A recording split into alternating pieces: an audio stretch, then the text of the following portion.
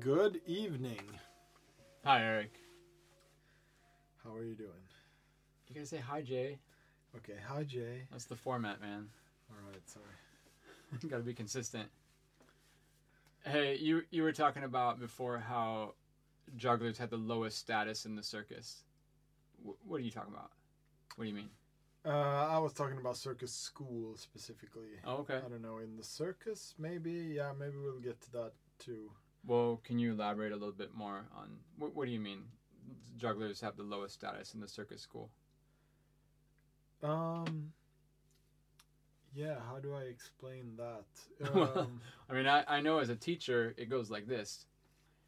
Oh, hey, Jay, sorry, I know you're in the middle of class, but can you guys just move to another room because we're gonna rig here for the trapeze.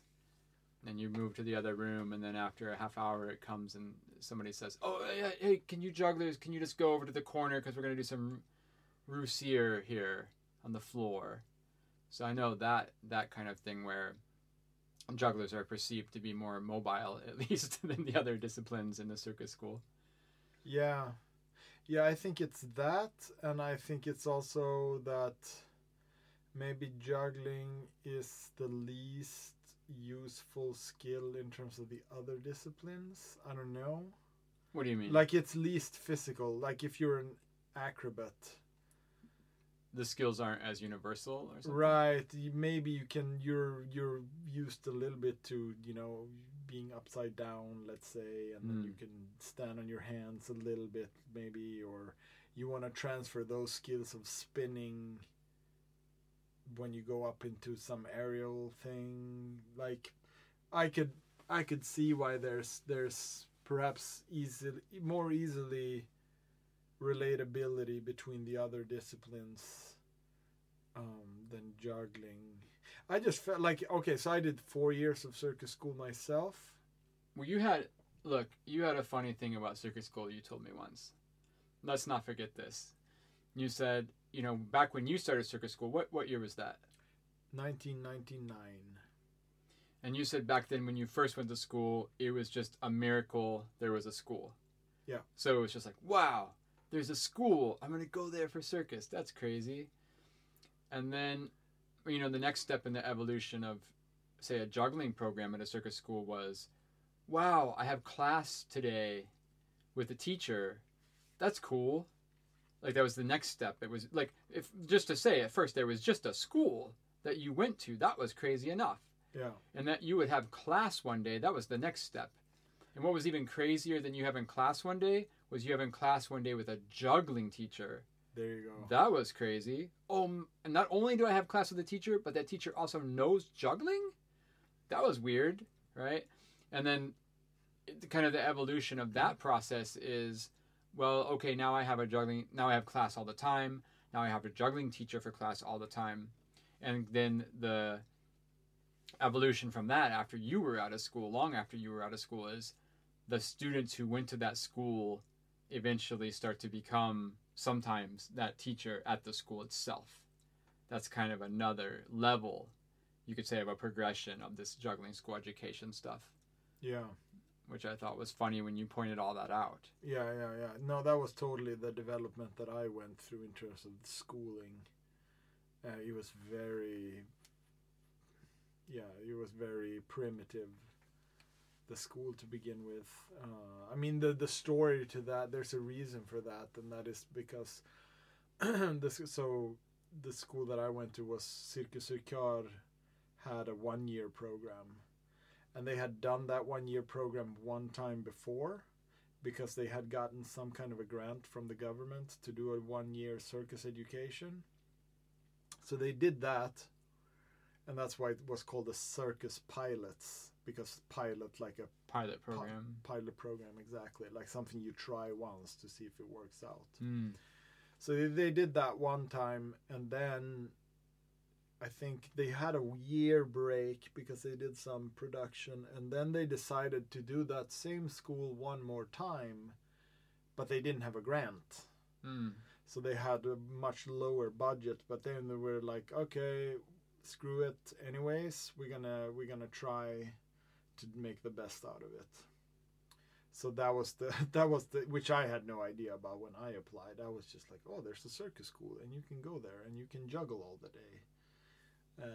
So that was what I came into, and then it was exactly what you were saying about the teachers and all of that. So but then so when that year was over, that school was made into a 3-year education. So I applied for that 3-year education and got in. So that's why I did 4 years of circus school.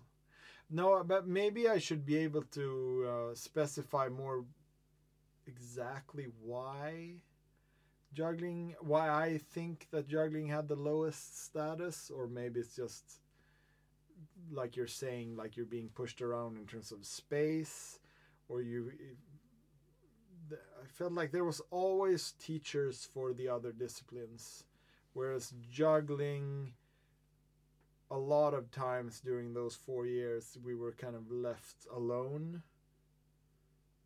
There was no budget for a juggling teacher for a certain period, or to find a teacher for juggling kind of came as the last in the order of priorities, so to speak.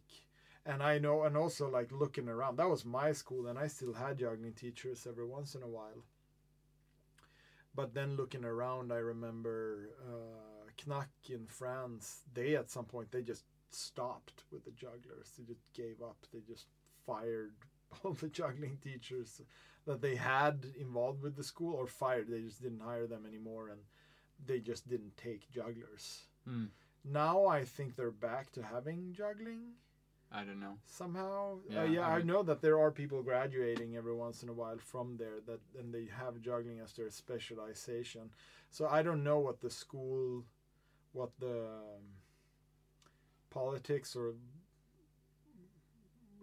what that situation is like really. Maybe those jugglers have another discipline also. But yeah, so that was that. And well, I think if you look around, I mean, another, not just during class time to get pushed around, but it's always when you see the student productions, it's just like, oh, now we have to rig the Chinese pole. What should we, while we're rigging the Chinese pole, maybe the juggler could go in front and do a little thing. The juggler is always, I mean, talking about Kanak.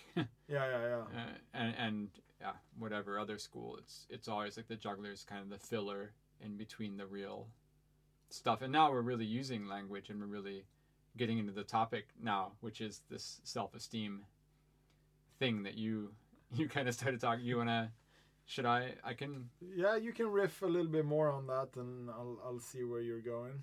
All right. Well, you came to me one day and you said, look, jugglers have bad self-esteem. And some of these ideas, I mean, they really flow directly from the definition of juggling. When we talk about juggling as a self-identity, and we talk about juggling as an inspiration, but it's also what you were hinting at before about how do we externalize this conversation to the outside world. You want to have a definition of juggling, or a technical definition of juggling. Well, how relevant is that to the person on the street versus the seasoned practitioner or whatever, right?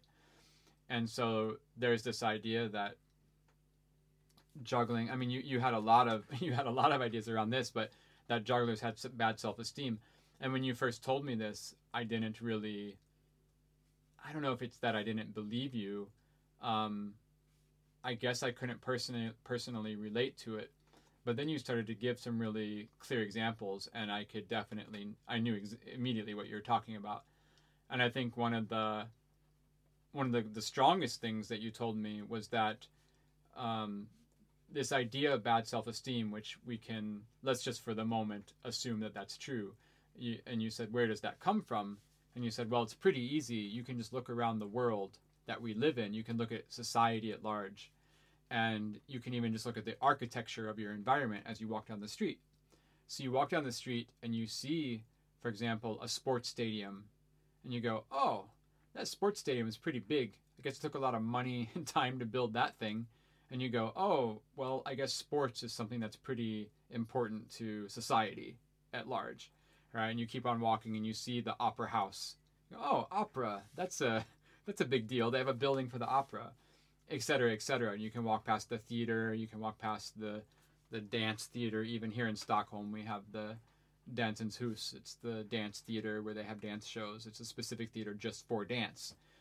I mean, and so following on from this kind of journey through your physical environment, you start to realize that in one way of looking at the world, you can say, well, society is investing in the infrastructure of things it holds important in terms of a hierarchy, right?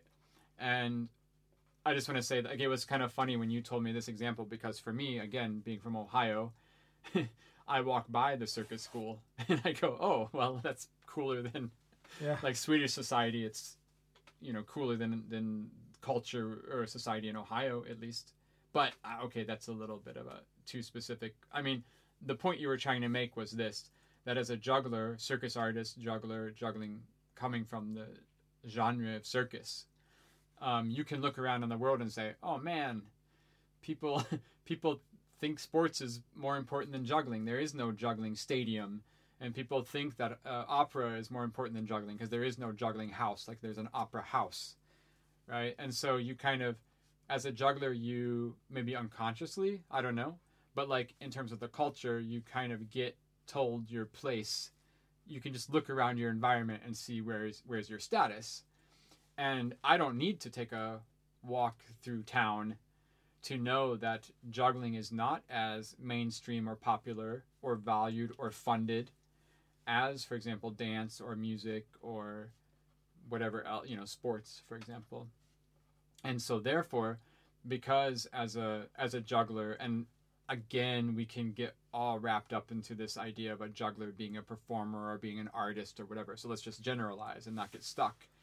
And you can say then, as a juggler, how do you react to this situation? Because I think that's what I'm putting words in your mouth, but I think that was maybe your process of what called attention to this, was that as jugglers we have a certain type of behavior, and where do those behaviors come from, and what do they mean? And so, for example, one of the best examples I remember you told me was that jugglers, and again, this is all flowing from this idea of the definition of juggling and language, and we talked about what does it mean to be the word juggler, and what does it mean to say the word drop or transition or trick or whatever. And just a little side note of that was that, or I was going to tell you that I was, speaking of circus schools, I was in Toulouse teaching at the Lido circus school there, and it was going bad. It was very, very bad time for everybody, for me and the students. I remember I arrived there, and then I said, okay, we're going to start juggling and in a very specific way. Like, we're not just jamming around. Like, let's start juggling. No, it was like, okay, everybody take a ball and we're going to do these kinds of exercises, conceptual exercises to find some whatever technique we want to find, etc. And I remember the juggler said, sometimes, like, because they were kind of reluctant to take the ball and start to do some physical movement with the ball. And he said, sometimes we go on stage and we don't even juggle. Yeah. And I'm like, oh, okay, you know what? And they were very proud of that. And I said, oh, you know what? That's called theater. Like, that already has a name. Like, again, I said I go on stage and I don't even juggle. Like, as a juggler, I go on stage and I don't even juggle. That's how cool and elevated my... Yeah, how that has gotten like high up in some kind of hierarchy, that's a mystery, right? I don't even juggle. And I'm just like, well, to me that sounds like, if I think about somebody going on stage and not juggling, is there something like that that's already in the world? Well, for example, theater. Yeah. When an actor goes on stage and they're not juggling, I guess they're doing theater? Yeah. And that's like a whole thing you could study and like go to school for that. Yeah. And so, but anyway, so we were having a bad time together. And so, and I think when I teach, I mean, just to say, since I'm talking now, I can say, I think when I teach, it's pretty easy. I mean, I don't say, okay, let's just go do some good juggling and then shut up and stand there with my arms crossed looking mad. I say, no, we take a ball and here's a classic assignment. Here's a classic Jay Gilligan assignment in school. Take, let's say 3 clubs and make a sequence that's 5.5 throws long. okay, well, how many objects am I going to use? Well, he said 3. But am I going to use balls or cigar boxes? No, clubs, 3 clubs. But what am I going to do with them? Well, make a sequence with 5.5 throws long. So you can do whatever you want, but you have to also do a specific task. So it's always this wide open but specific. That's how I teach generally, right?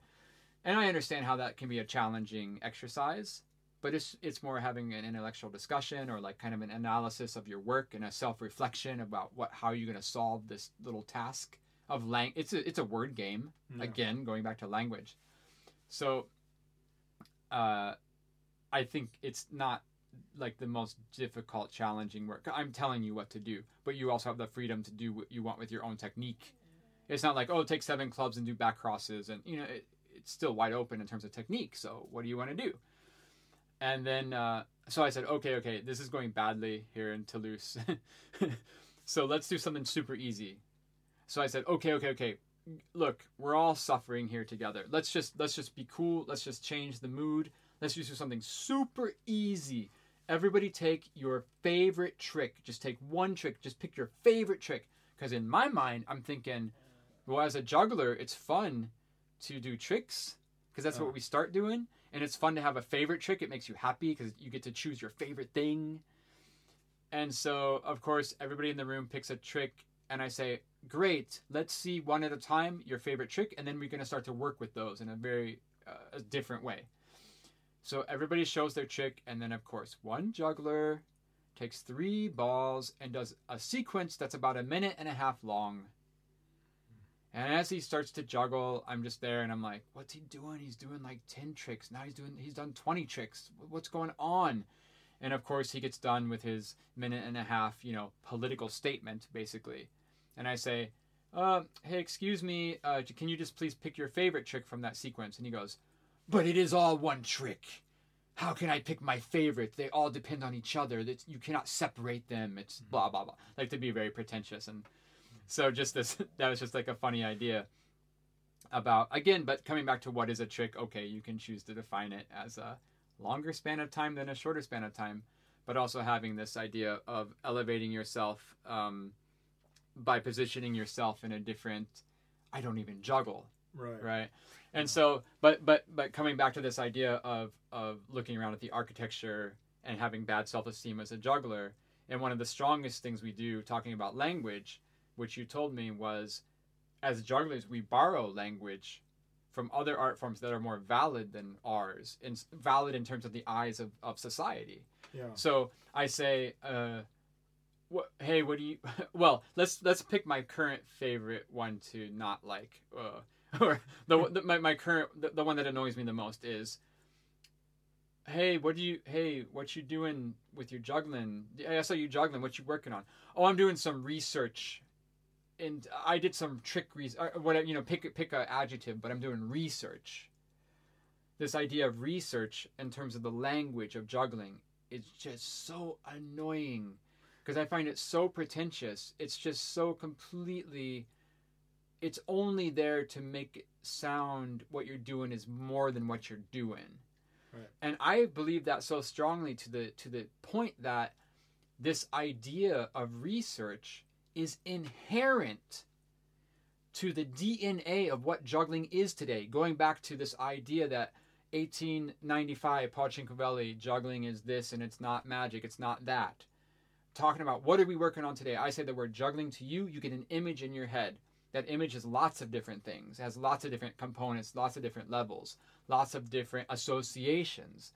I'm telling you, inherently into the juggling culture that we have today, even when I started in 1985, it was already there, this idea of what people today are calling research. Because one big part of juggling is, you hear it repeated all the time. Hey, why do you like juggling? And one of the things everybody always says is, juggling is infinite. I like juggling because it never ends. There's always a new challenge, right? Even if you're a technical juggler, you're not quote unquote a creative juggler. Yeah. It's always a next step. And for me, this is that's what people mean when they're talking about this idea. Oh, I researched some body throws today. oh, did you? Or maybe you just juggled. I mean, Yeah. do we really have to?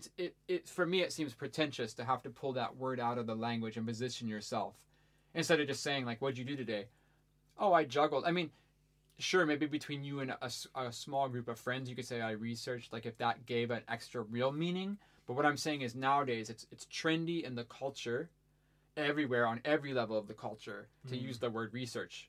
And it's become so ubiquitous that it's lost all meaning, actually. Because I think what they mean when people say the word research, what they're actually talking about is they're just juggling. Like they're doing what juggling is when you do juggling. And part of juggling, sure, you can iterate technique, the process of how to learn a skill. But the other part of juggling, the other side of juggling that every single person, you know, you hear it all the time is, wow, juggling is endless. I love it that there's another variation.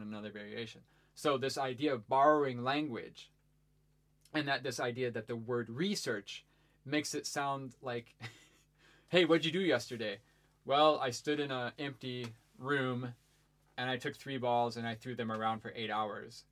Sounds maybe a little bit pointless or a little bit like not so valid way to use your time. But if you say, what did you do yesterday? Yes, I researched body throws with 3-ball sight swap with the sight swap 3.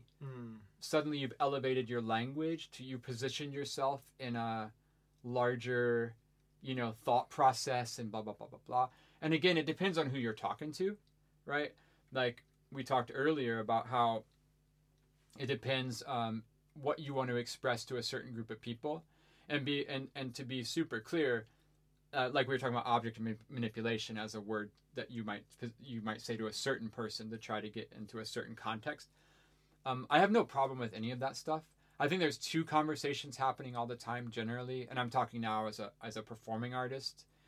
There's the conversation you have internally to yourself to understand your work. But there's also the conversation you have to the outside world to externalize your work. And a big part of that is also marketing and commercial concerns. That's fine. That's a different conversation. I think the problem becomes when your external conversation you kind of take for granted as your internal conversation, and you get really confused. So I can go tell the grant committee who's going to give me some state funding, and I can say, I was researching body throws with the sight swap 3. Right? That sounds maybe more valid than, well, I'm going to go in a room and throw 3 balls around for 10 hours and see what happens. But so, okay, I want to try to motivate, you know, in a certain direction to get money or like respect or power, whatever, right? That's fine. That's another conversation. But internally, if I tell myself, today I'm going to go research blah, blah, blah, blah, blah, that better be a truth and not just a buzzword. And you find this kind of language. I find it also, I mean, there's a million other examples of this, of way to elevate your art form through using language. I wrote a routine. I choreographed a sequence. Because, you know, writing comes from theater. I wrote a play. Well, you're not literally writing a trick. You're not taking a piece of paper, generally. I mean, I know people who do this, but it's very rare. You take a piece of paper and a pen and you write down your trick. You're not, and then even then it's more of a pictorial kind of diagramming of a trick, of a physical movement.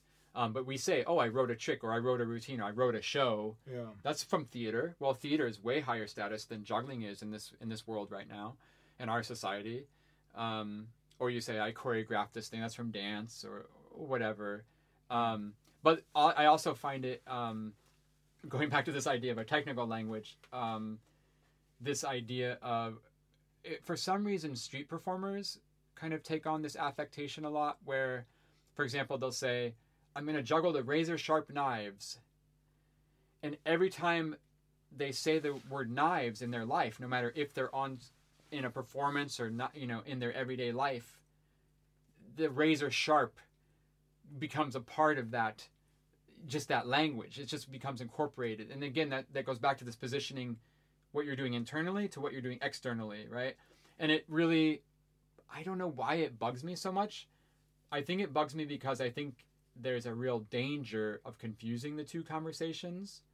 And maybe it's the demands of street performing, where you have to go through so much not failure, but you have to be really tough. Rejection, Yeah. right? Because you have to fight to get that audience, and you have to fight to validate yourself so hard that there's a certain type of energy and personality you have to cultivate to survive in that world. I mean, it can be really tough.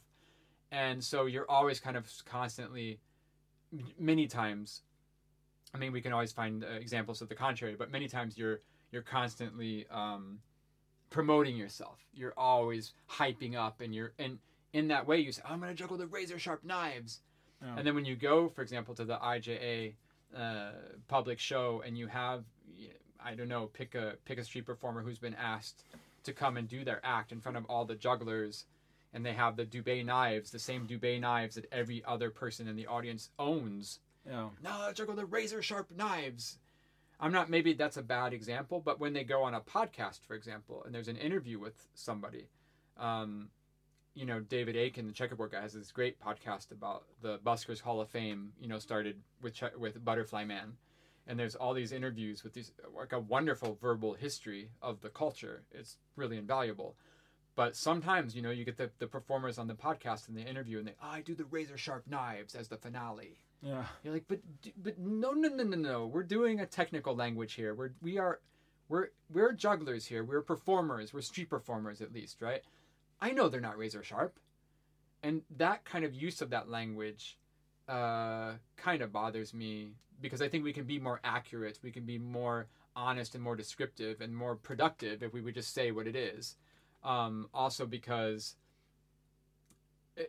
this kind of goes, I mean, I'm wrapping a lot of things up here, I know, into one big ball, but you talk about the history of juggling, with how we describe juggling using language, and the history of juggling, and that historically the trend of how to talk about juggling, I guess the style of writing of the media back in the day is like, and then the juggler moved the balls across the body as if they were droplets of water flowing. Like, it's metaphorical, instead of being really literally descriptive. Or maybe there is no language to describe it. But it was poetical. Generally, it's poetical. Like, they would maybe mention some biographical fact, but then when it got to the juggling, it was never a technical language. Right. And so I think this idea of saying I had razor sharp knives as my finale, when you go on let's say a behind the scenes podcast about street performing, and then I do my finale and it's with the razor sharp knives. Well, just even as a historical document, I mean, now I'm really stretching here, but as a historical document, I think it's confusing, because there's two choices. Either you're full of hyperbole, you're just doing your sales pitch, and in which case this is the wrong context for that. Or the second choice is you really are using razor sharp knives. Right. And then in terms of that, it's probably a terrible idea, or there's like another component that goes along with that. Like, is the terrible idea or not, you could bring up a huge conceptual question of like, well, then how does the audience really know they're actually razor sharp instead of fake razor sharp? Blah, blah, blah, blah, blah. I don't know. But being accurate with language, I think, is going back to this idea of writing a routine, choreographing a routine, razor sharp knives. What are we actually doing? And the reason, just to say, the reason you say they're razor sharp knives is because, again, you want to elevate what you're doing. They're not razor sharp. I guess not. Yeah.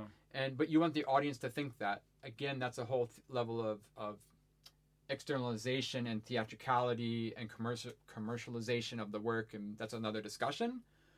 But the element is still there, where you're doing one thing and you want to feel more valid or whatever. You want to elevate what you're doing. I think in one way you're into three different categories slightly that they're all related, because when I've been it started off as observations of jugglers speaking about juggling for me, and I would hear the one thing I remember I noticed the first that became common was jugglers who were saying, we never practice. I never practice. That was a thing that someone could say and kind of be like proud of that. Like, I only perform. I never practice. I never, I'm not interested. I don't waste my time on that. Right. Or I'm not interested in juggling. That a juggler could say. And I was always confused by that, because to me, both those statements kind of imply a little bit of stupidity, because it's like, oh, okay, you're telling me that you're not interested in juggling, but yet you do it all the time and you have that as a profession. Well, maybe you should have chosen something else to do in life. Just to say, like, that could have been a more clever use of your time, perhaps. I don't think they see it from that perspective, but that was the thought that came to my mind. And the other thing that I heard people say is like, oh, juggling is not important. Yeah. Like, it's the jokes, or it's the something else. It's like the juggling is not important. And another common one is the audience can't tell the difference. That was another classic one. And I'm just thinking, like, does any other field speak about their craft in this way? Like a musician who would go like, oh yeah, I don't care for music, or, you know, music is not important. Yeah, maybe that exists. I don't know, but it seemed odd to me. A really terrible blanket generalization that I kind of grew up with from observing that situation you just talked about is, you know, in America, and I think it's still perceived like this today, that to have a career as a professional juggler, you need to do comedy. Like, that's the only way you can, like that's the main way that you gotta be funny and tell some jokes somehow, and whatever. And kind of the goal, for me, just growing up looking at what was happening, the goal was always, you get successful and big enough and funny enough that you can stop juggling. That was the ultimate goal. Oh man, finally I got to the point in my career where I can just stop the juggling and just do the comedy. Right, yeah. I was like, and I mean, I still can't relate to that. Right, yeah. And then, but the funny kind of parallel to that in Europe was a little bit, I don't think it's so true nowadays, but it's like, it was for a while of, man, I got so good at juggling that I could stop juggling and just do contemporary dance. Yeah. Like, there was a few jugglers for a generation there that was like, I finally broke through the arts. I'm valid enough that I can just put the toys away and I just do movement. Yeah. And people pay me for that, you know? So there was kind of that parallel of like, in both America and Europe, though, the goal was to stop juggling. Right, yeah. And that's what you're saying. The juggling is not important, and it's just, yeah. Yeah, I mean, there was a lot of things that were said by jugglers about what they were doing. I mean, there's a couple of others, like people who would say things like, I'm not really a juggler, I'm an artist, or I'm not really a juggler, I'm a performer. Yeah. That they wouldn't want to associate with. Well, I know there's so many performers now, especially in America, who refuse to use the word juggling in their promotional material. There you go. Because they well, and again, I can't speak to their personal experience, obviously. Yeah. But they say if they use the word juggler, they won't get hired because juggling has such a bad stigma. Yeah. Maybe that's true. Maybe that's true. Who knows? But it seems to me also that people do it for the sake of their own bad self-esteem with juggling, let's say. Well, it goes on to that idea of, because that conversation, at least with the Americans that I know, many different performers who I talk to, they really struggle with that word juggling. And you can listen to all these podcasts with performers, the Variety podcast and whatever other, you know, there's a million podcasts, Drop Everything, and, you know, with Dan, and they always say that I can't use the word juggler or I won't get hired. And I have no idea what the hell I was saying, so sorry. No, but the other observation comes. Oh from, yeah, like... so I just remembered.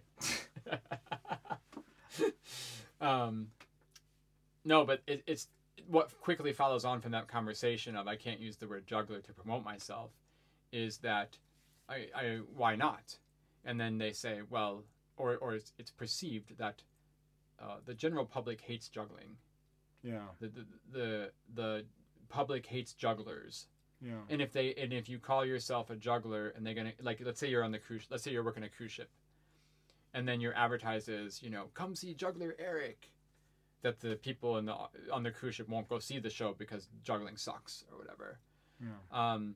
And okay, I don't have such a strong leg to stand on here with this because I left America Maybe let's say around the time I was 20 or whatever. But I did perform up until that. I mean, I did have a good 12 years performing in America before I left, and then since I've left and moved to Europe, I have gone back to America many times with you and performed there. And in all of my experiences, I don't think, in my experience, people don't hate juggling. You know what? They also don't like juggling. They don't think about juggling. It's not a thing. Yeah. But they like a good show. They like to see something that's good of a certain quality or that speaks to them or whatever, right? Of any sort of discipline, of any sort of activity. I don't think it's intrinsic to juggling that people hate it or not. At least in my experience, in both Europe and America, it's this idea that people hate juggling. I don't think people actively hate juggling. I don't think people think about juggling. Yeah. It's just a thing that's there. If you go up to somebody on the street and you say, "Hey, do you hate juggling?" They're probably going to say, "What?" Because it's just an out of context question. It's not so ingrained in our society that you can say, yes. You wouldn't just automatically be like, "Yeah, I hate juggling." You just be like, "Wait, why are you asking me this? That's a little bit random." Maybe, I don't know. Yeah. I don't it's think hard that to generalize Sure. the audience as one unity or one person that has the same opinion. But I've been thinking about it more in terms of like the internal picture that the juggler has, and where that comes from, and what kind of expression that has been taking in terms of how we speak about juggling and how we present juggling. And like those expressions, like we never practice, or juggling is not important, or the audience can't see the difference, or I'm a performer, I'm not a juggler, like stuff like that kind of reminded me about that. Like, okay, why is that? And another thing that you're also very familiar with is all these taglines that jugglers have, specifically in America, that kind of put that you can tell that the tagline assumes that juggling is something crappy. Well, the best one, I mean, is making juggling tolerable. There you go. That's one. Yeah. I mean, there's a lot of those, and like fair enough. Like you can choose whatever tagline you want, but I'm trying to understand what the experience is that led up to someone using that tagline, and also if they agree, then why would they choose juggling? That's also a little bit of a question for me, because you're free to do whatever you want in this world. Why choose something that you think is, right, crappy? I don't know.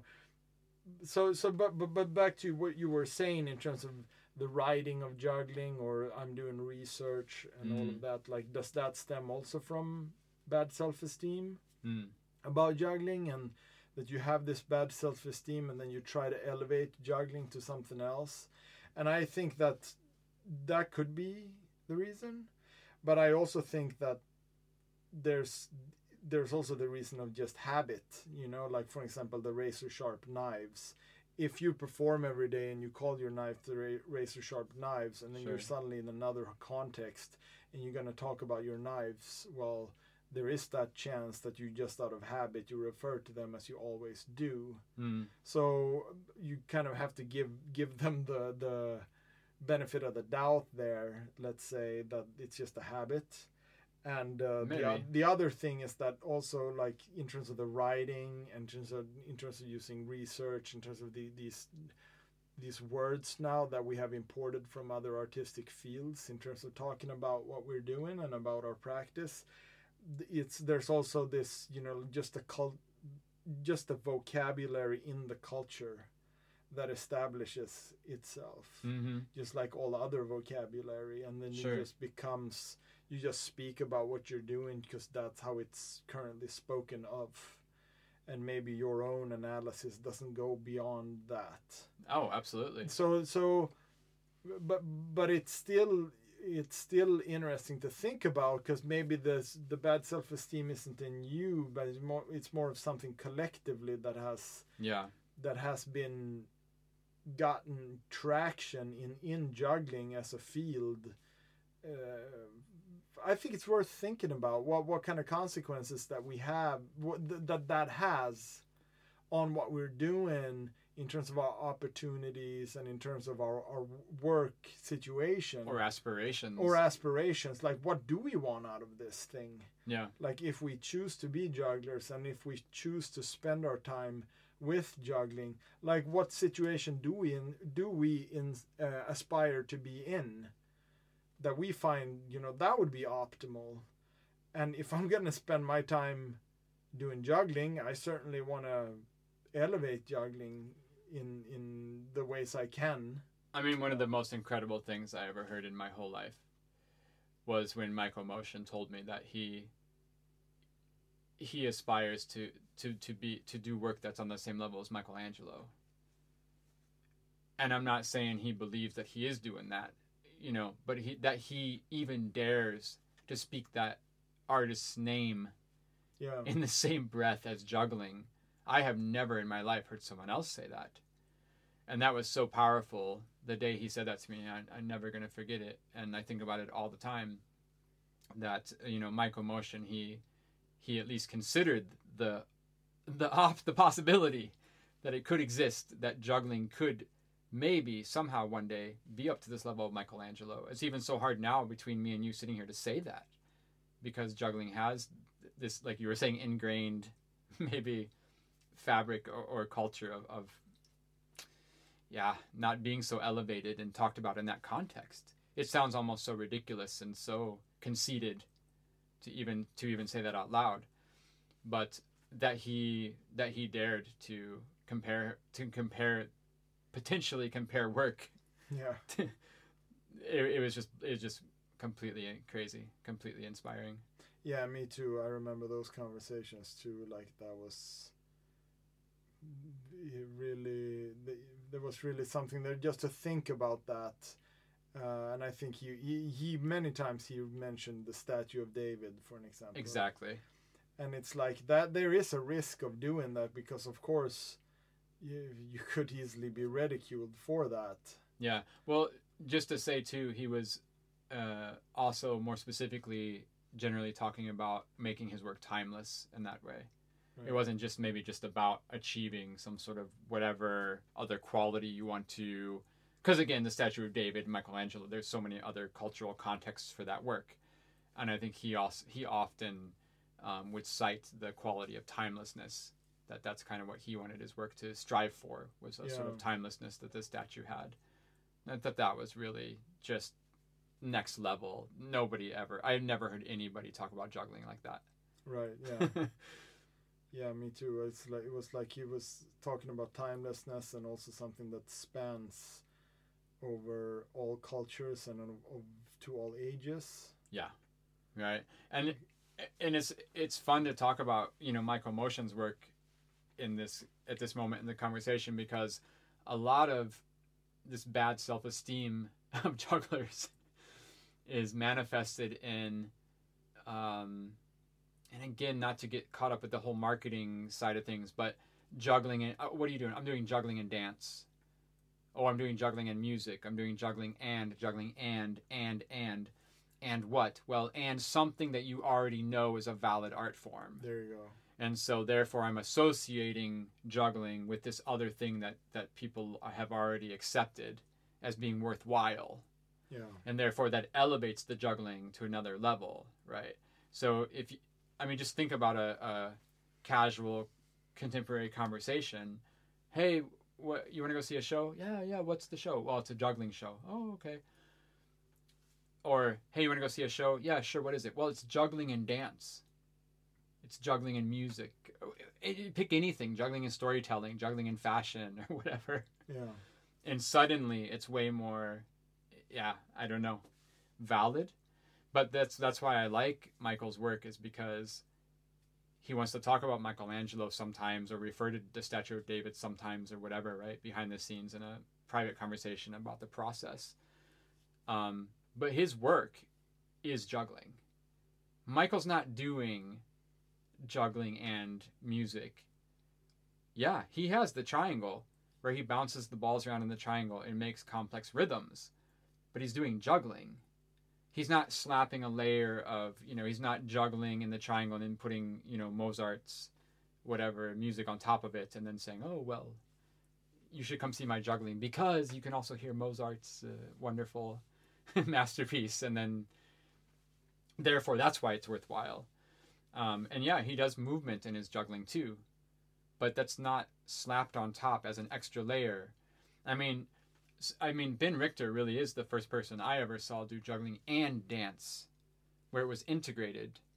Because previous to that, and many times, countless times after that, after his first club routine in Circus Conspiracy, you would do a little juggling and you would stop juggling and then you would do a dance movement. And when that movement was done, you would juggle again and then stop and then do another, etc. Right? There was always one and then the other. And Ben really blended those two. It's the first time that I know of at least, that juggling and dance was something together and not just as a layer slapped on top to make it seem like it was something else or something better or something more, that as an excuse, as a way to pull in an audience and say, well, this is worth your time, or a presenter or a producer or whatever.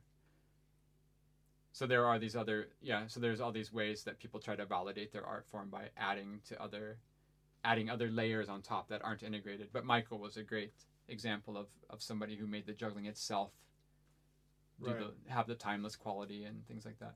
Yeah. I wonder of course people can use whatever language they want and they have whatever relationship that they have to juggling, but I wonder what it would take for juggling to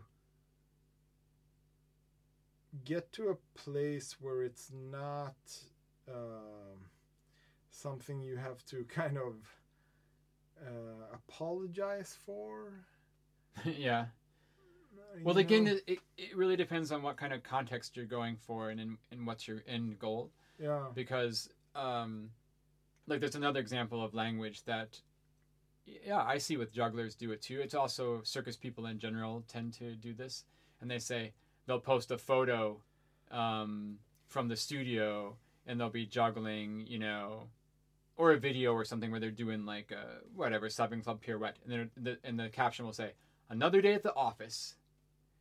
Right? And the whole point of this language of another day at the office is that it's absolutely not another day at the office. It's an ironic little twist and a wink of saying, look how crazy I am. Right? Another day at your office, you're just sitting there at the computer. And isn't that boring? But look at me. My job, my office, my work is so exciting and different and exotic and weird and bizarre. So at the same time, whereas people try to uplift and validate what they're doing as associating with more normal things, at the same time they want to play this card of I'm so weird. And personally, I hate this idea of another day at the office because it's implying that it's not another day at the office. It's wacky, it's off the wall, it's bizarre, it's counterculture, it's it's something super special and different. And I think what you were just saying, a couple of minutes ago, where it's like, do you want to normalize these activities? Do you want to, like you say, can we get juggling to a place where it's not seen as a... You have to apologize for it. You have to apologize for it. And I think it's like, and it goes back to that thing too of like, not only calling them razor sharp knives, but the implication is that I'm crazy for juggling them. Yeah. And the funny thing is, for me, like, and again, this isn't like an intellectual word game where I'm trying to one-up you and be more clever than you. But really, sincerely, I can't wrap my head around it because you're a juggler. If anybody should juggle razor-sharp knives, it's you. It's your job. It's literally your job. So it's not crazy that you do it. It's crazy if a dentist would juggle razor-sharp knives. That's crazy. But it's not crazy when a dentist works on your teeth. Right. But how come every time you have the razor sharp knives, it's implied that it's completely insane that you're going to juggle them? Yeah. And again, okay, we're talking about context, externalizing the work, and maybe we're talking about commercialization and whatever other conversation. But sure, it's still part of the general culture about how you want to be perceived and how juggling is perceived in relationship to other things. And so when you say like, oh, another day at the office and just here doing my cool little trick, I wish you really could post make a photo or a video with a caption, and it really honestly was just another day at the office, and somebody could look at that and go, oh yeah, well, they're doing this 7 clubs, okay. Yeah. Because then you could move that conversation forward to other qualities that were more nuanced, maybe more deeper, maybe more, I don't want to say valid, but I don't know, No. more fun. No, I guess it's like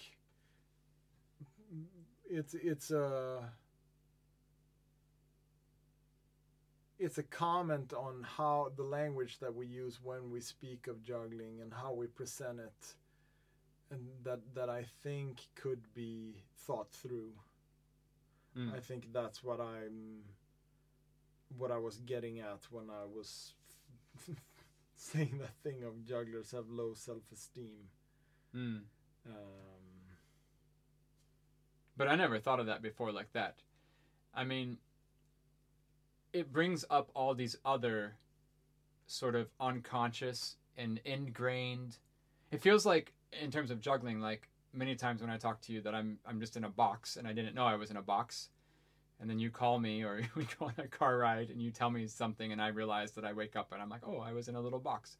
I was in a bad self-esteem box, right? And it feels like I'm always uncovering these new kind of walls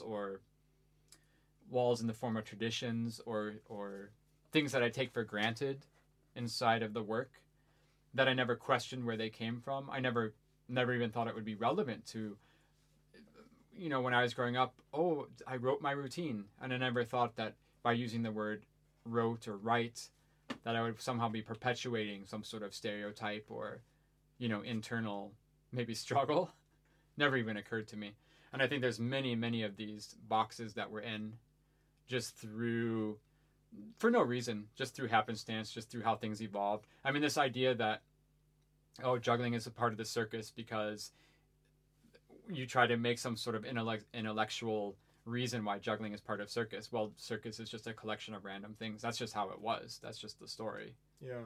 And you can find parallels between juggling and handstand and acrobatics and whatever. Yeah, sure. Human skill, practice, physicality, whatever. But the truth of the matter is, historically, the way this genre of circus formed, that juggling was part of it, is completely random, right? Yeah. Yeah. Yeah, it is. Here's one question that becomes relevant to me when I think about this stuff, and that is, if we don't speak about juggling in a elevated way, like that it's something that is valuable in like how we talk about it and how we present it and such, why would the people outside of juggling take juggling to be something valuable? Right. Yeah, there's no motivation. I mean, the other part of it too is you can have this idea that there's this idea of, oh man, theater gets so much more respect, dance gets so much more respect than circus, and then you can say juggling, and you're even proposing that, inside of circus, that juggling has a lower status than maybe acrobatics or whatever, right? But actually I have to say, as a professional, I'm super happy to be in the genre of circus, and I'm super happy to be a juggler. And that was never conscious or intentional. That's just how my life ended up, and I never, made a choice based on any of these criteria. But I just started juggling for fun, and then it turned into this career, and then I kind of looked around and said, oh, I'm not in a bad position. Because at the same time, I find a lot of these people trying to elevate their work through using, well, I'm doing juggling and whatever. I don't actually want to be a dancer or an actor, because there's 100,000 million out of work dancers and actors. And it's so much better in one way professionally to be special, to be kind of outside of that. And sure, my opportunities are less. It's a smaller pond, but I'm a bigger fish in a smaller pond. There's not so many jugglers. I mean, in Sweden, right? I mean, Right. especially. Yeah. So it is kind of this fight between. That's maybe why the street performer is going to say, "I'm going to juggle razor sharp knives," and like it's going to be so crazy. Because yeah, there is a value. There is a commercial value, at least, to being crazy, to being an outsider in one way, to being something special that's not normal. And so it is kind of this internal fight with the language and with the way we relate to juggling, where on one hand you want it to be accepted and valid and respected, but then on the other hand you also maybe sometimes want to position yourself as the weird thing or the odd thing out or the special little kind of underdog. Even kind of helps. Yeah, I do think that juggling has I mean, I share a lot of your opinions there about being lucky on being a juggler. Like, I think that juggling has had a lot of value for me outside of juggling itself, and that I think is worth pointing out and uplifting. And the one thing that I would say was this. I thought a lot about this quote by a musician called Ian MacKaye, and he talked about skateboarding as an activity that teaches you to redefine the environment that you're in. Because you're there and you have your skateboard, and then you approach, let's say, a curb. And a curb is a curb. It has been created for a specific reason there. But as a skateboarder that approaches this curb, you redefine the function of this curb, what's going to happen there, and how you're going to use that curb. You don't use it in the conventional way. So, and when I heard that, that was a really powerful statement to me about how skateboarding then teaches you something about the world outside of itself. And I thought a lot about juggling in terms of that same context. And we don't perhaps redefine our environment, but I think what juggling teaches us is that juggling teaches us to redefine objects and the use of objects.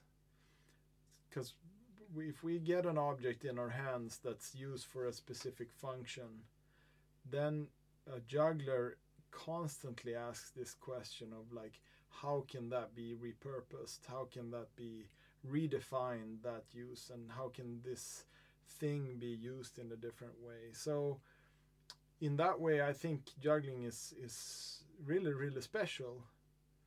Yeah, good. I mean, if you want to talk about that good quality of juggling, I mean, we should definitely say that what is the alternative to making an excuse for juggling? What is the alternative to apologizing for juggling? Why would you not do that? There you go. And so this idea that I have to do juggling and dance to make juggling good. Well, wait a second. Then what is juggling without dance? So I have this thing that I always kind of say to myself, and if it comes up, in a conversation, and I always think that it goes like this for me. Juggling can be used as an art form, right? And like you say, juggling is an activity. If you use it for an artistic activity, it can be an art form. And it's an art form that's valid to itself. It means that there is expression to be found in juggling that cannot be found in any other way. And for example, that's why juggling is called juggling today instead of, say, puppetry. So if juggling today would express the same qualities, have the same opportunities of expression as puppetry, well, we would either call puppetry also juggling or juggling also puppetry. We could use the same word, but we don't. We have puppetry, we have dance. I mean, you can say dance with an object or whatever. Puppetry, juggling, and then you have dance with an object, but they're separate things. And so, sure, the question can come next and say, well, if juggling expresses something that's unique, that nothing else expresses, then what does it express? And okay, without being too pretentious, well, the thing that it expresses is, I can't tell you with words. Because if I could, then juggling would be storytelling, or juggling would be singing or something. I don't know. So I find something valuable inside of juggling. If you ask me to try to struggle to articulate in some sort of, like, what could I even, to give you a sense of what could I even mean of what juggling could express that's unique to itself. Well, I find something about the shapes and the patterns that the objects make as a whole, as a collective. If you zoom out from a pattern, like the shape of a 7-ball cascade, I find to be something, I don't know, that I find some sort of intrinsic, like, value there that I can't articulate better than that, other than it's a kinetic pattern that's moving all the time, and that it stops when I stop. It's one of these things that Ivar calls time arts. It's one of the arts that is in time. It happens in time. I find that to be relevant to the types of shapes it makes, and also there's something about what you were saying before, where juggling teaches us about the world around us, but I don't mean teaches us in a pedagogical way, but more of a well, we could say intuitive way or unconscious way or a hidden way, but it teaches us. I mean,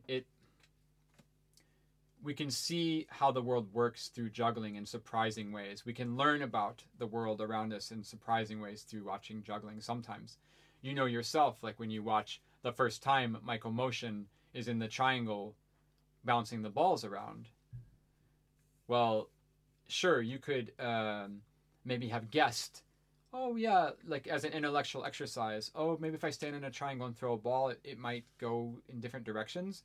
But when you see Michael actually do it, and at such a high level and such an intricate pattern, it really gives you something more that you couldn't maybe have experienced. I mean, okay, I don't want to be as, I don't want to start to say like, well, he teaches us about geometry in a deeper way. But he definitely gives us something about how the world works through watching the balls go around in the triangle. It's something about gravity and how objects behave and interact with their environment and with a human body. Yeah. That's some sort of truth I find there. I mean, I've said one thing before that maybe I could elaborate a little bit on, and I've said that juggling is like a sculpture that lasts for a really short time. And there is more to that, I think. I think that juggling it's some kind of form that is continually made.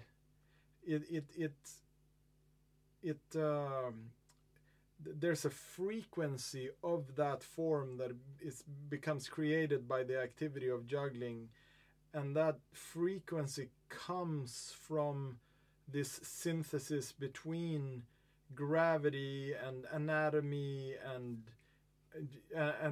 you know, existence in physical space for the human body and our physical ability. Mm-hmm. So there is something there by that form that is made in that space-time that I think is really, really special. I think it's really funny we're here having this conversation and all these quote-unquote big words or high concepts are coming out. What I think is funny, though, is that these truths are not so dramatic in kind of the everyday life of the work. Like when we're doing the juggling and when we're making the show and we're doing the performances, I don't get stuck or hung up on these huge thoughts that we're sharing right now. I mean, I just want to say that's important because there is this cultural romanticism about the mystery of art or the mystery of expression. Like we have these ideas that inspiration, for example, you should be struck by lightning, and that you should just be inspired because that's how, like, that the poem just popped into existence in your head, or that you suffered enslaved for years through a terrible circumstance to overcome that, to share this epiphany of hope and whatever, love, right? That we have all these huge romantic, very dramatic ideas. And like the description you just had of anatomy and space and all these things, it sounds very dramatic. But in reality, I find what I find so nice about juggling, or so, not even nice, that's a terrible word, but so valuable. We're talking about justifying juggling here. What is valuable is that juggling is so accessible to these huge experiences that you're talking about, anatomy, space and time, interacting, blah, blah, blah. Juggling is so accessible on a very human level. It's not dramatic. And that's what I think is very valuable about it. It's subtle. There's a subtlety to the expression of juggling. I can't articulate it better than that, but I think intuitively, or, inside of me, I really feel this relationship that the expression of juggling is valuable in the way that it is undramatic. I mean, of course, in one way, not in the skill, because that's another thing. I'm not talking about the skill of juggling. That's very dramatic. That can be very, doing the 7 torches and whatever. I mean, there is that human condition, the human condition element of the reaction to skill. That's not what I'm talking about. I'm talking about what does juggling express as an art form. And for there, I think it's a very accessible, in a different way than, even in a more concrete way than maybe lots of dance and music. Because you're working with, that's the fun thing about juggling, is that it's concrete. Yeah. It's a physical activity that's concrete. And because there is a little bit of an element of skill, it's generally pretty clear if you've succeeded or failed. Like, I don't want to get stuck on that as the main point of the work, which many people do. Did you drop or not? Like, that's not the end of the work for me. But there is that concreteness of succeeding or failure that really gives a truth that's maybe a bit different. It's a different kind of emotional connection than listening to a sonata or watching a contemporary dancer move in a circular fashion that, gives a different sort of association. I don't know how it is for you, but I find this kind of concrete physical reality very, very valuable. Yeah, I do think that juggling you can of course read in a lot from viewing juggling, but it also it has that concrete aspect to it, that it's also like, and circus is in that in many regards, not just juggling, but it's like in if you take theater for an example, like you have actors and they represent something, right? They're not the man and the woman, they're not a married couple for real, let's say. They're representing this and they're acting this out. Whereas a juggler, if you're juggling 5 balls, like you are juggling those for real, it's not a representation. And then there is something there, I think, that it's But this is generally a problem with lots of circus, not just juggling. That circus, again, the way circus, I mean, and juggling too, this is very relevant to juggling. It's the same story for juggling, but the way circus is bought and sold these days is generally under the umbrella of theater. Yeah. And this is for many different reasons. I mean, one of the main ones being that the producers, they can relate to theater. They know that theater has a higher perceived value and a higher status, and circus is still an exotic, unknown, kind of untested or unvalidated thing. So if you put circus in under the umbrella, and juggling by the way of circus under the umbrella of theater, suddenly it's okay. And so then you have this idea that having circus or juggling in a theater show, again, let's say Romeo and Juliet is a very easy example. Well, we know that they don't literally drink poison and die, but we suspend our disbelief, and that we still cry because they died, because it's so sad. Yeah. We allow ourselves to dive into that fantasy, but suddenly when you're juggling 5 balls in Romeo and Juliet, well, that's not a fantasy. That's actually happening. So there is some sort of intellectual disconnect there, or discord, or suspension of disbelief. And that's generally why those things fail. That the only expression you generally, and again, very general here, but the main expression you get from juggling in a theatrical context, in terms of that, is the meta expression. It is then either expressing juggling back on it, like we went to a carnival. Yeah. Romeo and Juliet went to a carnival. There was a juggler, and then there's a juggler on stage juggling 5 balls. I can still be in the fantasy with Romeo and Juliet because, well, they went to a carnival. Yeah. Or then you're still talking about some sort of skill or some sort of meta level of self-referential juggling there. Yeah. And that's generally where those things kind of fall down. But you were talking in an earlier episode, you brought up this idea that as an art form, we kind of you were talking about Duchamp and how juggling maybe isn't even on the same level as where Duchamp had started from to do this to get away from retinal art, for example. And so it kind of brings up this idea that there is a spectrum here. Yeah. We have a spectrum where on one hand you have an art form that's skill based, that's appreciated somehow for its, or skill evaluated. I don't know what the term is. Yeah. But it's only valuable in terms of the analysis of its skill, its presentation of skill. And in that way you might even, if you don't want, I mean, you don't have to kill me here, but if you'll allow me, I could say ballet, like Swan Lake maybe. Swan Lake could all, if we take bear with me here. Mm-hmm. If we take dance kind of on this spectrum, maybe on one end, maybe nearer towards this end, we could have Swan Lake, for example, where it is about how high they jump. It is about how fast they spin. It is about Baryshnikov doing the 23 pirouettes or whatever, right? In the film White Knights or whatever it was. And then you have this spectrum, and it goes towards the other end where the work is very conceptual, like it does happen in your mind. You mean like Jackson Pollock or? Sure, exactly. Or if you take I don't have a good a ready-made analogy with dance again, but it would be that where the choreography perhaps is the valuable thing, not how fast they, not any quality about how fast they move. Not maybe they don't even move. Yeah. Maybe they lay on stage for an hour, 2 hours long, and you sit there and contemplate, and it's the exact opposite of, it's the conceptual framework that's the valuable part of the performance of what you should get the expression from, maybe. Yeah. So then you have this spectrum, and so the question becomes then, and maybe we've kind of already talked about it a little bit, but just to say, if on one end we have right now juggling as a skill-based art form, what can we strive for with juggling to move beyond that? What is there any other parts of the spectrum you can kind of articulate now?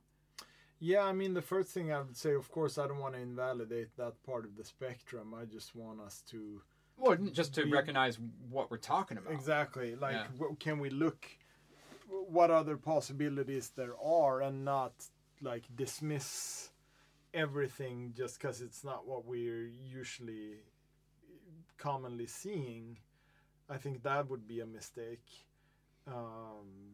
because development can be interesting, and we should allow ourselves some development within our field as well.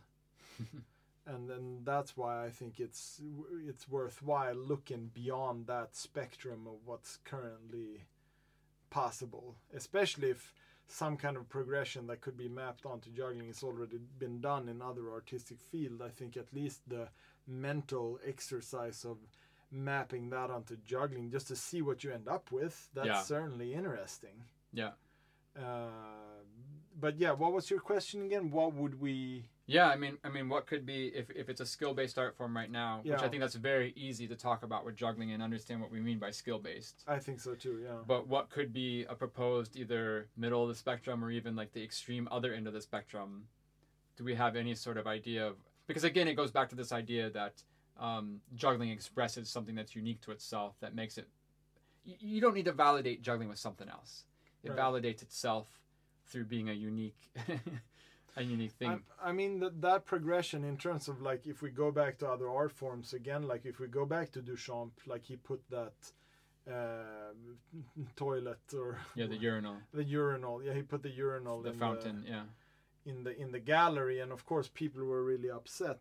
So maybe we don't have to do... Mm-hmm. Maybe we don't have to be upset in juggling. Like, we can be smarter here. Because we can be aware of other artistic expressions and other artistic development, not just our own artistic field, right? So I think that we have really the opportunity to make like leaps here. Mm-hmm. We can, of course, we can play around with the idea of something similar in juggling, and people have, just to say, played with the idea of ready-mades, let's say, that you just take something from, like eating a pot of yogurt with a there spoon. You go and that becomes a juggling sequence. It's a ready-made image. Exactly. Yeah. And also like now, since we're like as a community, we have been pretty ignorant also about the history of juggling. Well, already now we can look back to history, some things that have been forgotten, like people were doing ready-mades in juggling already in around 1900. Like Salerno had a famous routine where he was writing a letter, and the routine was retrieved from the actual activity of writing a letter. So you would write the letter, you would put the letter in the envelope, and you would put the envelope in the mailbox. And that's what he did. I think the routine starts with him getting a letter. So he first opens a letter with the knife and throws the letter into the air, opens the letter with the knife, cuts it in the air, catches the thing, throws out the paper that was inside the envelope, reads the letter, decides to write a response, writes the response, folds that up, catches that into a new envelope, closes that envelope up, and then throws that envelope into a mailbox. Right. So, and that's interesting to juggling. And I mean, maybe he even did that before Duchamp, which I never actually thought of. Right. Which is kind of interesting. Sure.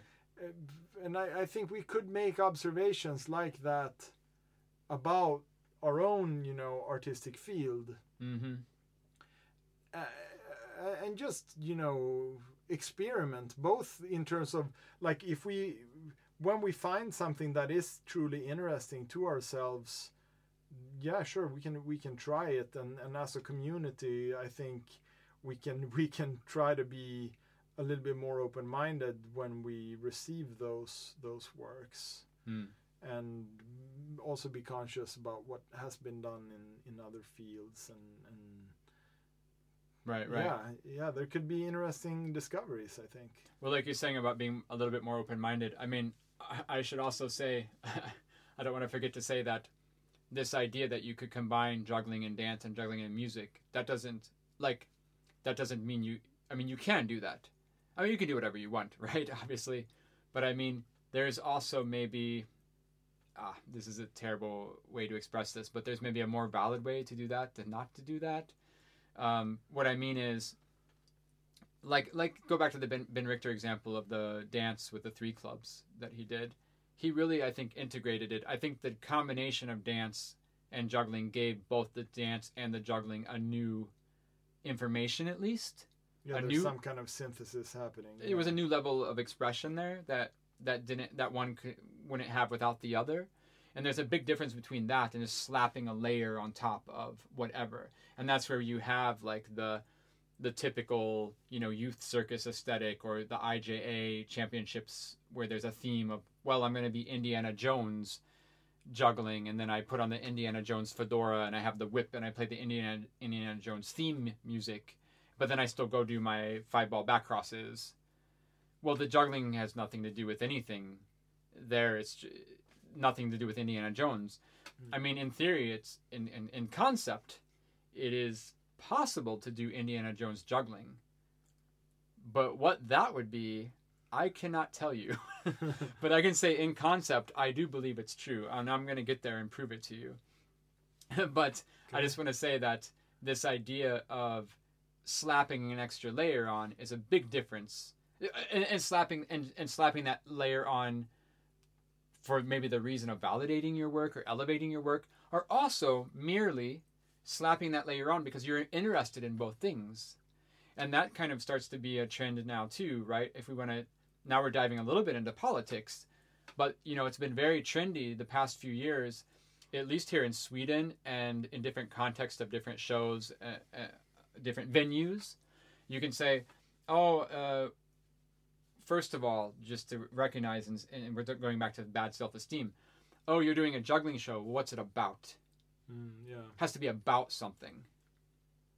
Okay, well, if I had a dance show, a contemporary dance show, that question is maybe not so relevant. I mean, for sure, on some level, the producer's going to, before they hire the show, what's the show about?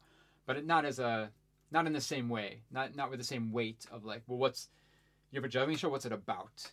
You need, again, this theatrical context. And it's been really trendy the past few years to pick a hot topic, a hot button topic that's relevant to the world, like on another level. So you say, well, I'm doing juggling about climate change, or I'm doing juggling or a circus show. I mean, very literal example. I'm doing a circus show about refugees, right? And this idea then, the thing is, you could juggle for climate change and have the theme of climate change not just be a layer slapped on top of the same 5-ball back crosses, where that layer is there to, I don't know, get attention or to solve a political situation, or again elevating it to make it relevant to society, because juggling is not relevant to society, but if I'm doing juggling for climate change, well, that's pretty relevant right now to society. You could do climate change juggling. You could actually do it. I don't know how you would do it. I think conceptually you could actually do it.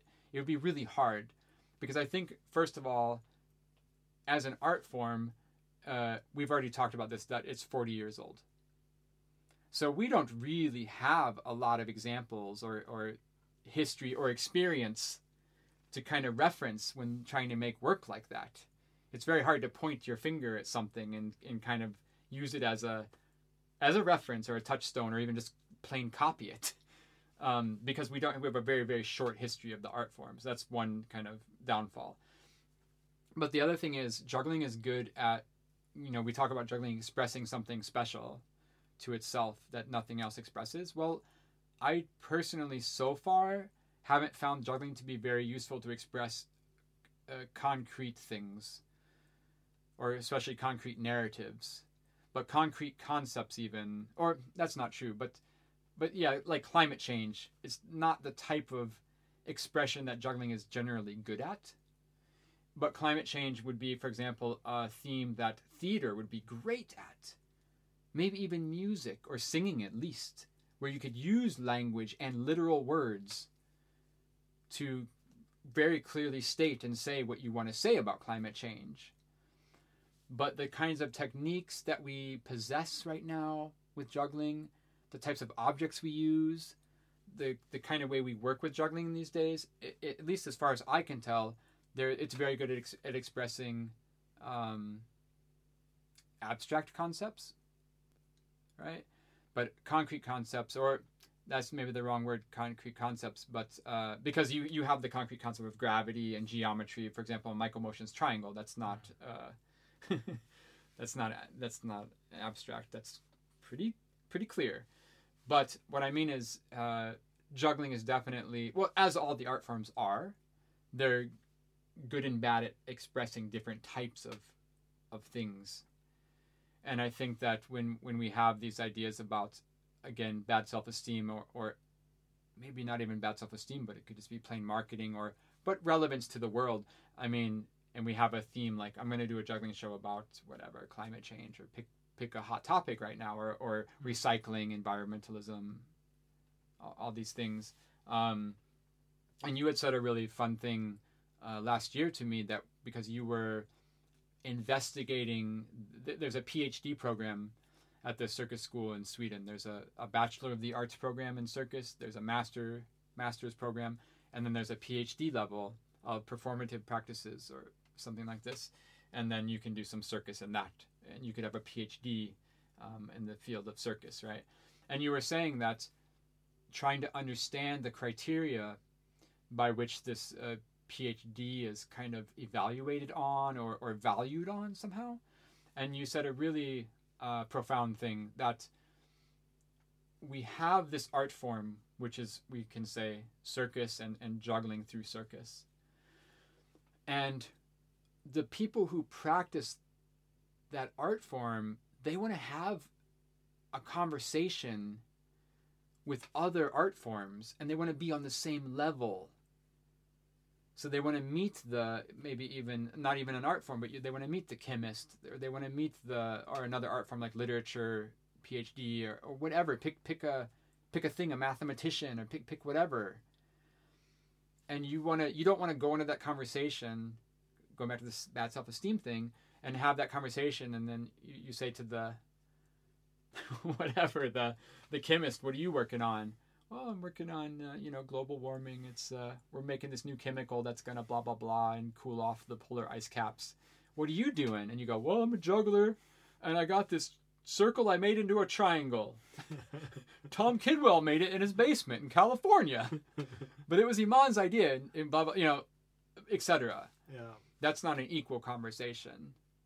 So, and I'm not saying we shouldn't strive, because it goes back to also a little bit of Micromotion with Michelangelo. I mean, of course you want to strive to be relevant, and you want to strive to be universal and have an impact on the world. I'm not saying we shouldn't desire to achieve those things. So I'm not saying you can't have those conversations with the other art forms around us or whatever, the other activities in the world. But I think it's a danger, again, to confuse that conversation, to step into that arena and say, at least to yourself, and really believe it and say, well, I'm doing juggling for climate change.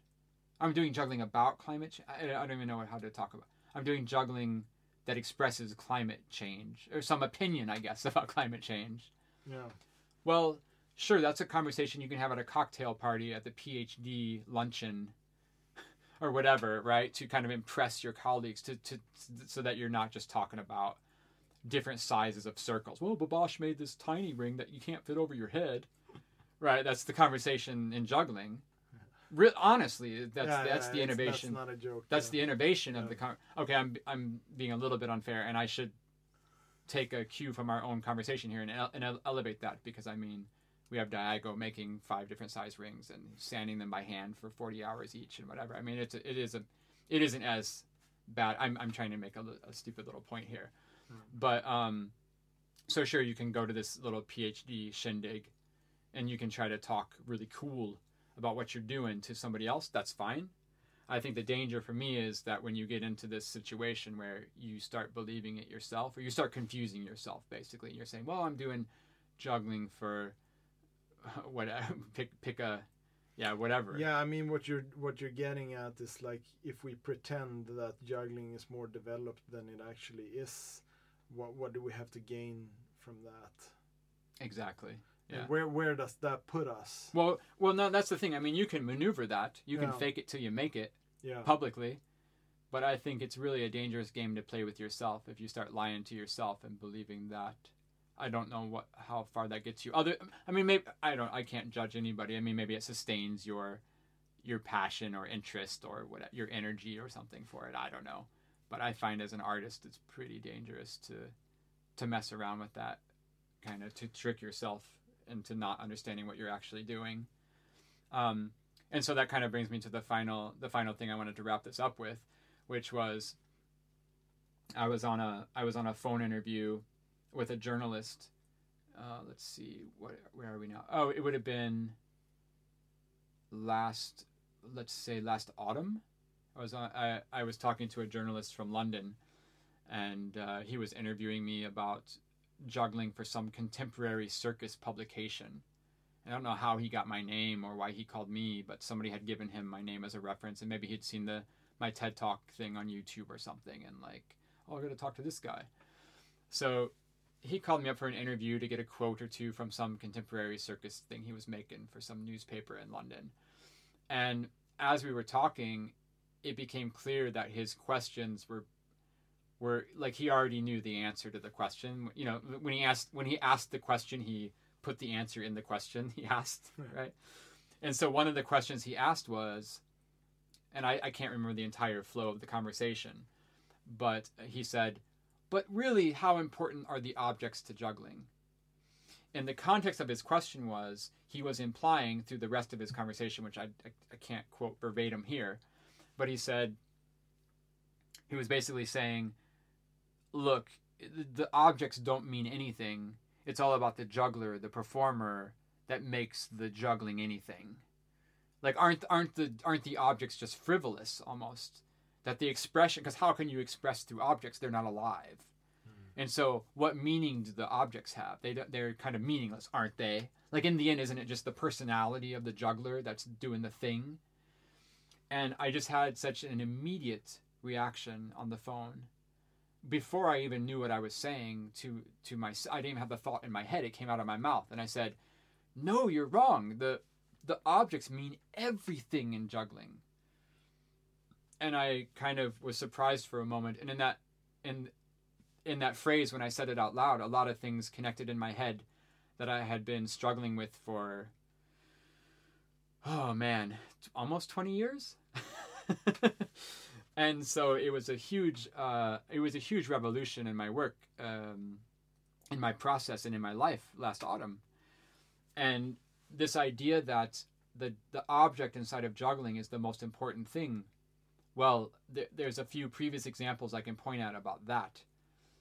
One is that, like I said, I worked in Jerome Thomas company for a while, and Jerome Thomas has this system of juggling called cubic, and it has different pages, he would call them.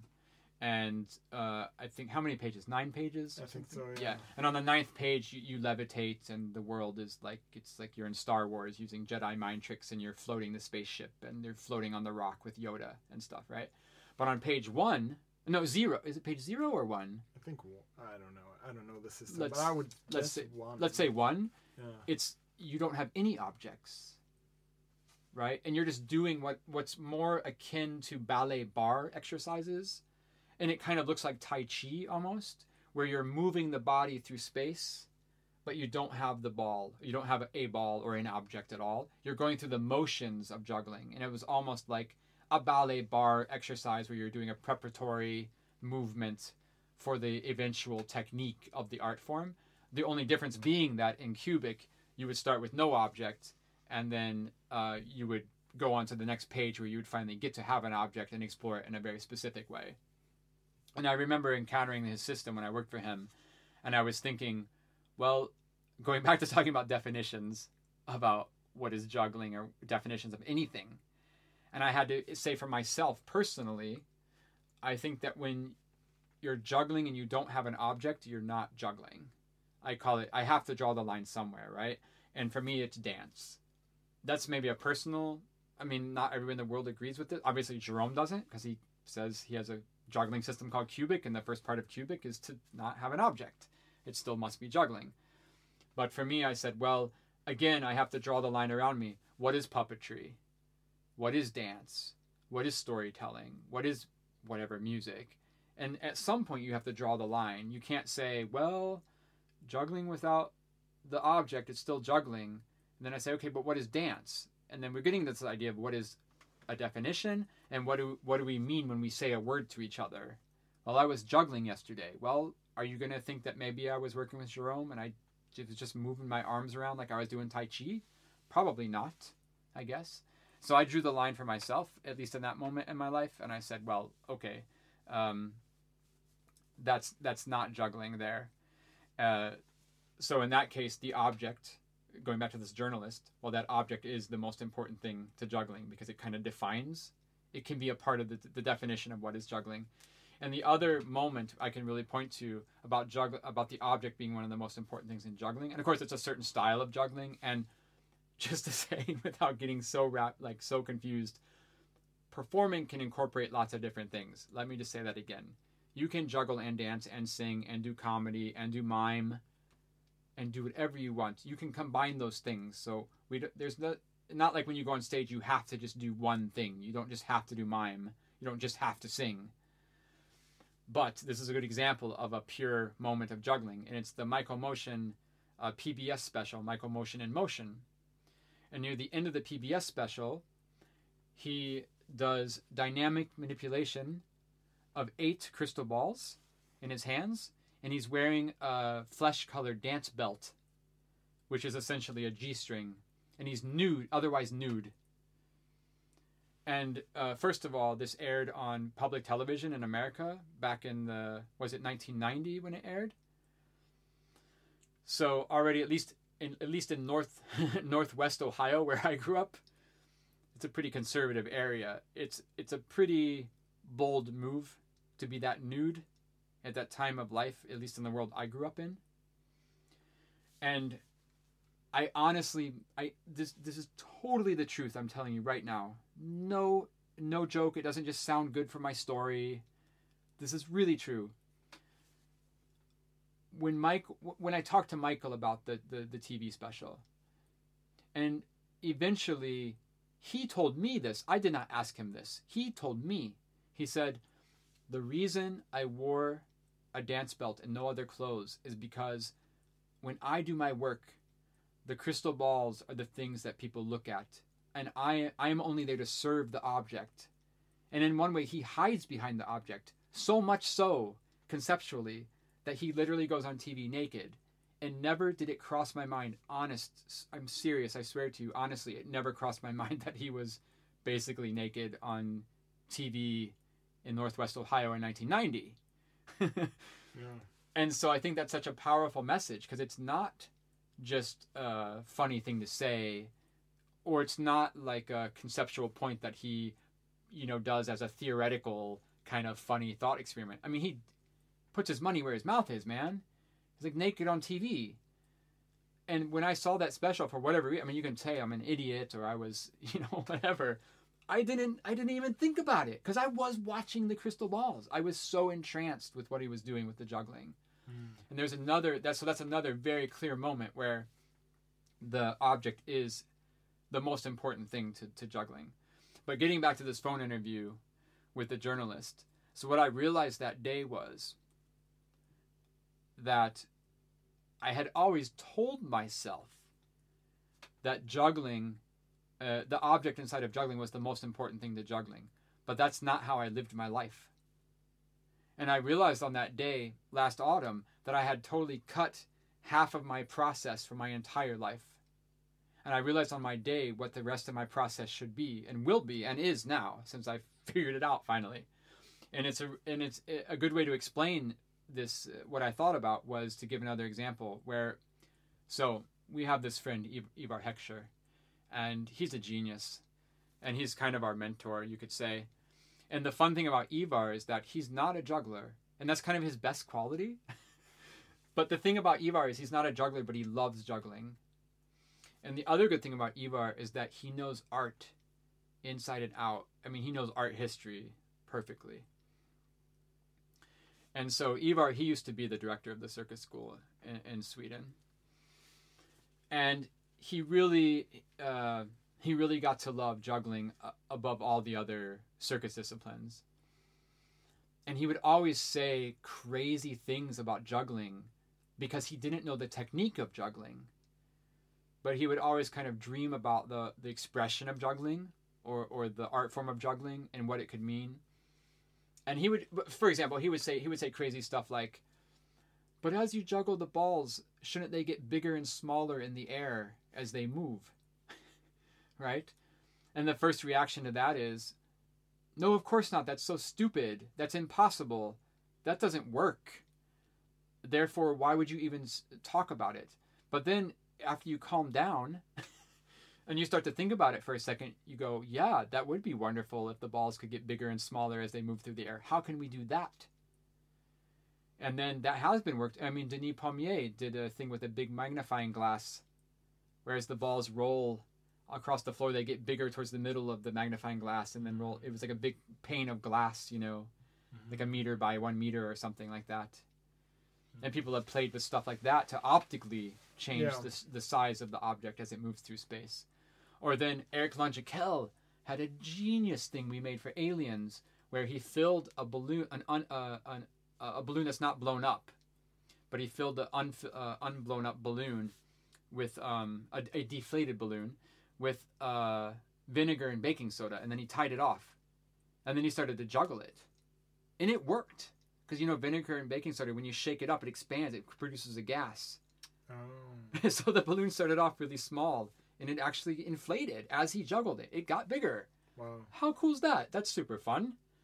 Juggling is so unexplored. I mean, the other idea that Ivar had, because I hope I take it better now. But back in the day when we met, I got so infuriated by his instigations, by saying stuff like this, because I'd be like, that's impossible. Why would you even bother to think about it? We're wasting time. But I remember on that example, I said to him, I remember asking him, but Ivar, what are you talking about? How can an object get bigger or smaller? And he said, well, maybe one way could be that they're like Russian dolls, so that as you juggle them, layers fall off and they get smaller and smaller and smaller. Well, you look at my work today. What am I doing?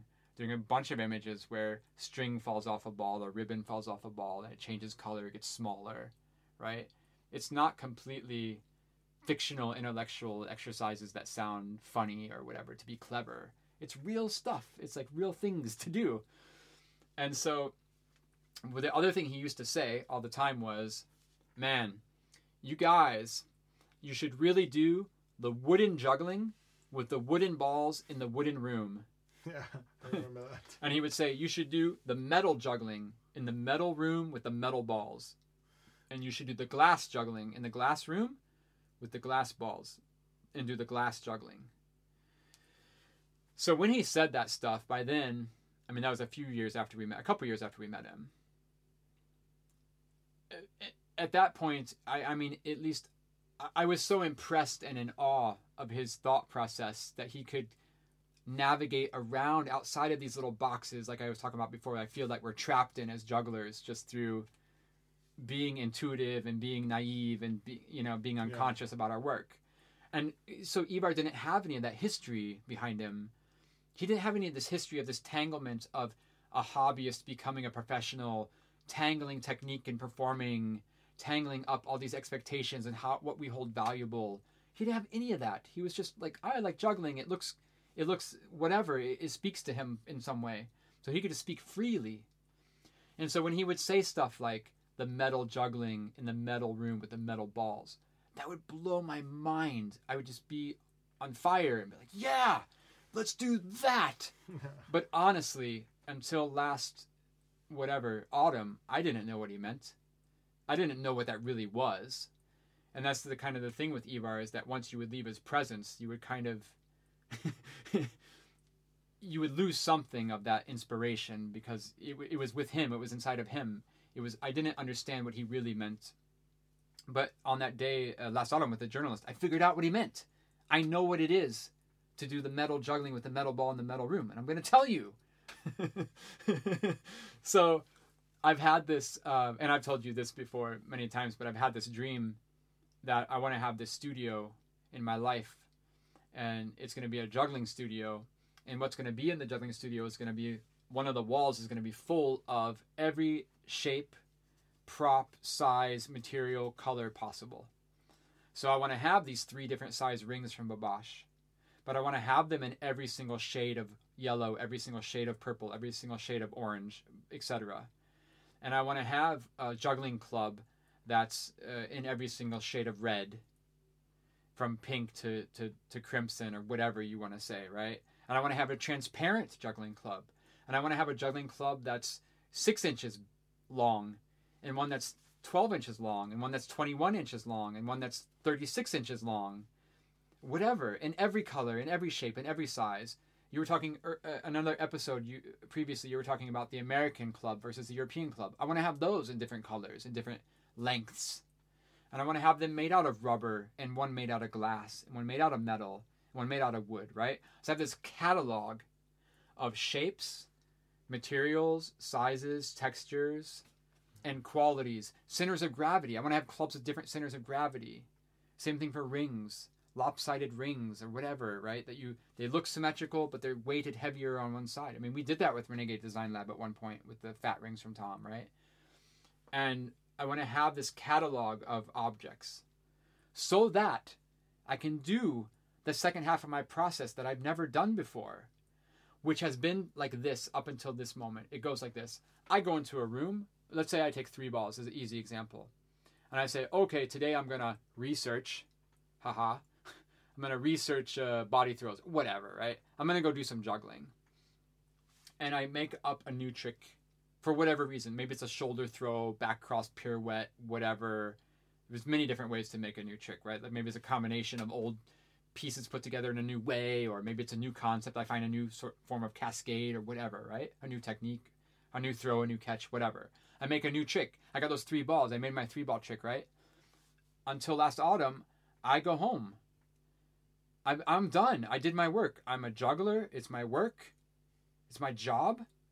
Okay, I'm done with my job. Cool. I'm good. No, if I'm an artist and if the object is actually important to the work, then what I do is I take that trick now and I do the last half. And I go to my wall, my catalog, and I say, okay, I did this trick with 3 balls.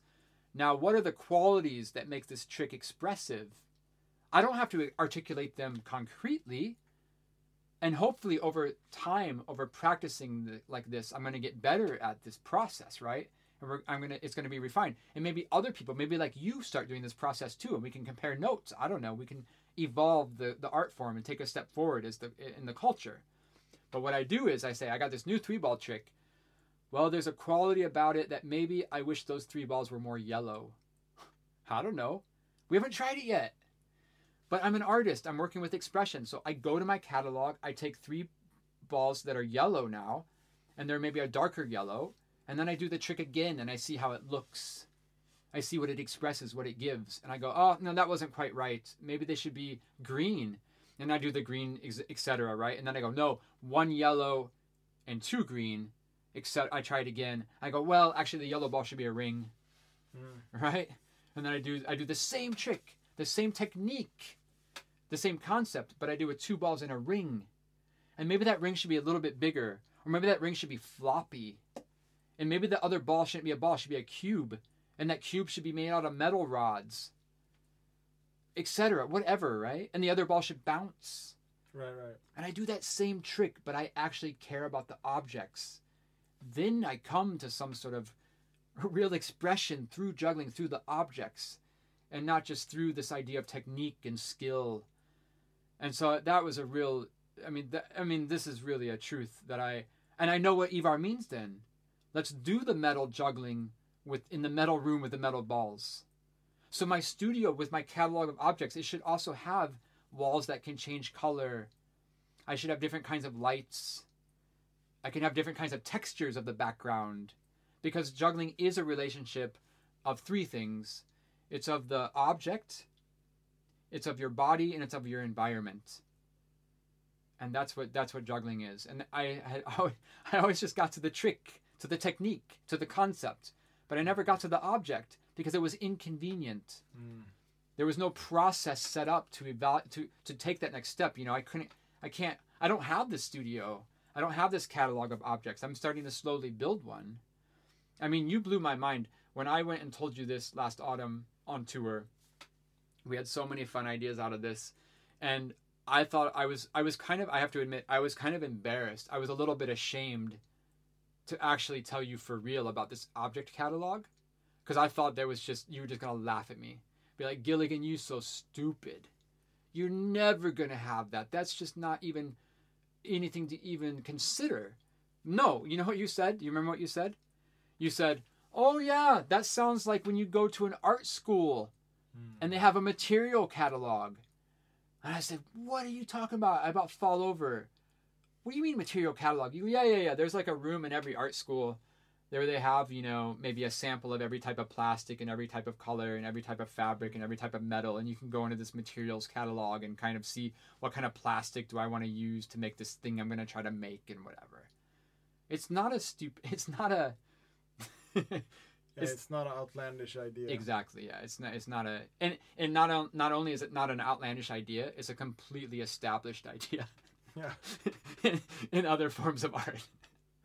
Which, going back to your idea about elevating our art form or whatever, validating our art form, kind of wrapping this together and talking about mapping other concepts from other art forms onto this art form because it is so young. Well, what if we would have played that game 20 years ago? Could have saved me 20 years to come to that conclusion. Mm-hmm. And you could say, oh, well, in art school they have this material catalog. And we say, oh, wouldn't it be funny in juggling if we had a object catalog? And you had a ball made out of wood and one made out of copper. And we did all those things in Manipulation Research Laboratory. We tried to make some of these combinations with a wooden ball, a steel ball, and a ceramic ball, a glass ball. And it wasn't frivolous. I mean, results got produced, right, is what I mean. And so when I say now, when I give you this example and I say, I'm going to try that 3-ball trick with some balls that are a deeper shade of yellow, I can't tell you right now what that means, because I've never done it before, and I haven't worked with color before, and I haven't seen anybody work with color in that way before. We don't know what it gives.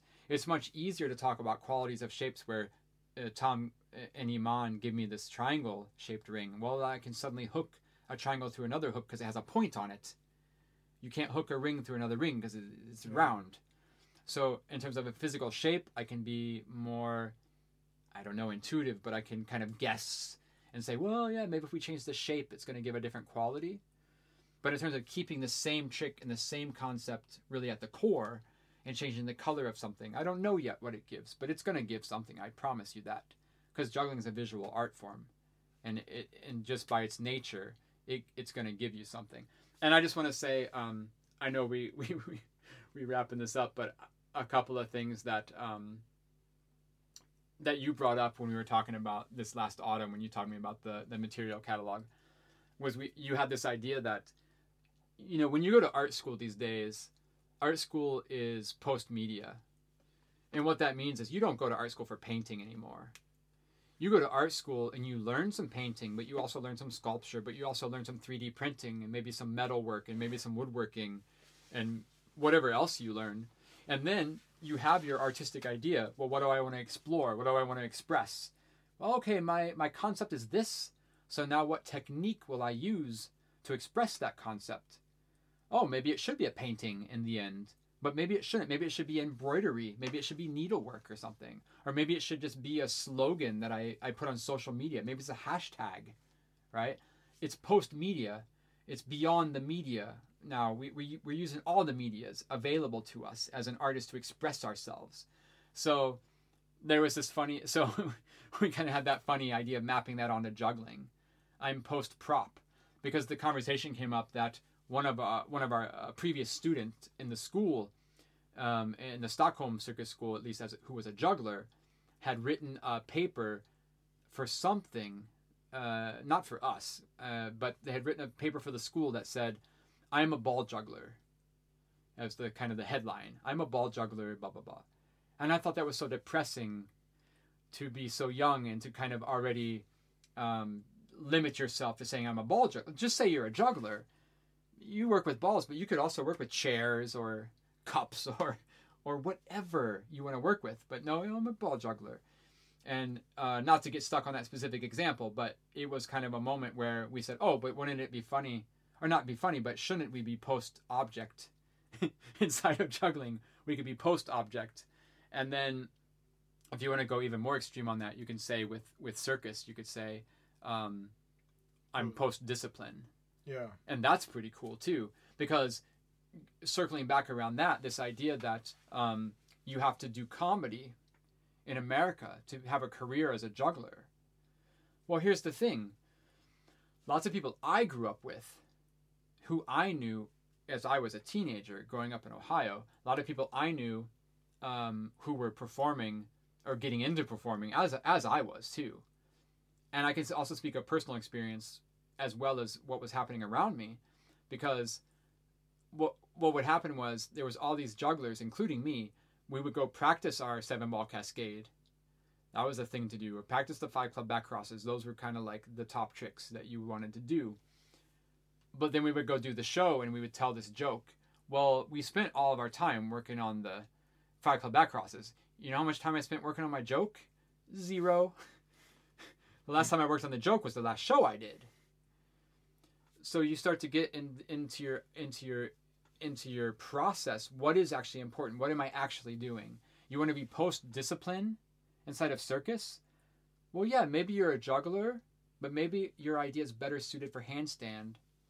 Maybe you want to be a student in the school at the Lido and you want to be a juggler where you don't even juggle. Maybe you should go to theater school.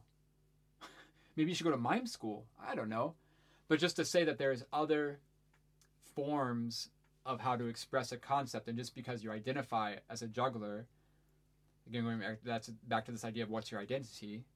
Are you an artist? Are you a juggler? Are you a circus artist? Blah, blah, blah, blah, blah. But this idea that you could be post-discipline, I think, is also really important, not just as an intellectual exercise, but also in reality of, if I would go back and look at my teenage self now, and I could say, up until the age of 16, really, is when I was juggling plungers and knives and telling jokes and kind of copying what I saw around me in terms of how to perform. And I would say, hey, are you really into this joke stuff? Because if you are, maybe tomorrow you don't go to the gym and practice the 5 balls overhead pirouette, but instead you go to the library and start to read maybe a book by whatever, Steve Martin or whatever, right? Like go work on the joke part of it too.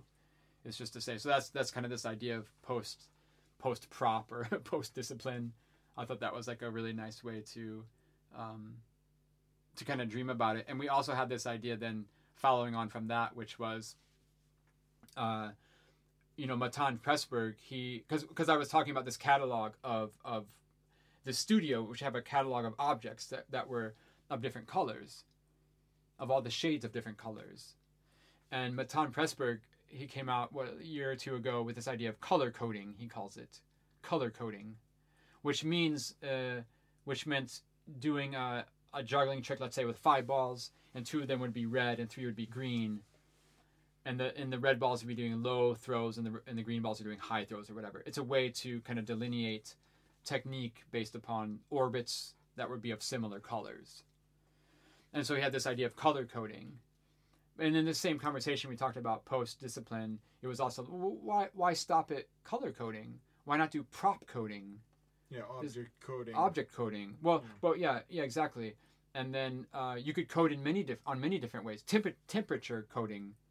I mean, that was an idea from Eric Longekel for All the Fun. I went to direct the juggling on that show, and he wanted to literally have a microwave on stage and microwave potatoes. And you have this phrase, hot potato. Oh, he wanted to juggle hot potato. He wanted to juggle objects that were literally burning.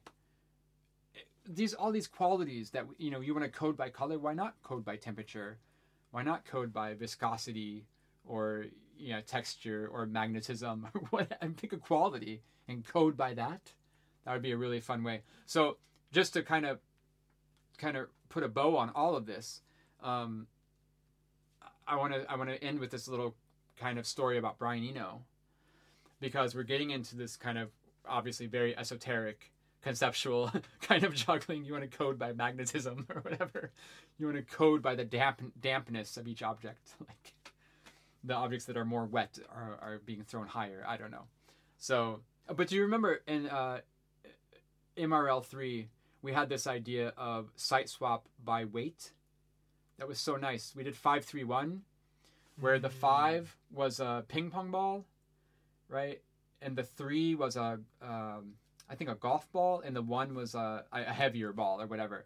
It meant that you could use the same amount of force of your muscle physically to move each ball. For every throw, yeah. Yeah, but because the ping pong ball is lighter, it would naturally go to the height of a 5 or whatever. Right, you could code by weight. Yeah. Right? But now we're getting into this pretty extreme, from where we are right now in everyday life with juggling. We're going in pretty extreme direction in terms of tricks, for example. And I said my first half of my process I'd done my whole life was I had made the trick, but I hadn't done the last half of my process, which was with the object. Yeah. So Brian Eno is one of my favorite artists, and I love reading about his process. And he talked about growing up and going to art school and his relationship to art, visual art, and his relationship to music. And he said that when he started to get into music, kind of around his time of getting into that stuff, we had John Cage. And John Cage did the piece 4 minutes and 33 seconds, which is 4 minutes and 33 seconds of silence. But of course, there is never any real silence. The silence is filled with incidental sounds, the ambient noises, the audience members coughing or a fly buzzing or whatever, and that became the music. And you had all these other music concrete artists, and I mean many, many other people besides John Cage, of course. But what it meant was that the world Brian Eno was entering into in terms of music, it meant that pretty much at that point in time, any sound was considered to be music. And up until that point, there was still that argument that people were debating about, it's noise, it's not music, it's noise. There's a certain type of sound that was qualified as music. But John Cage and all his contemporaries completely destroyed that notion. And they basically said, look, we're past this discussion now. Any sound you hear can be considered music.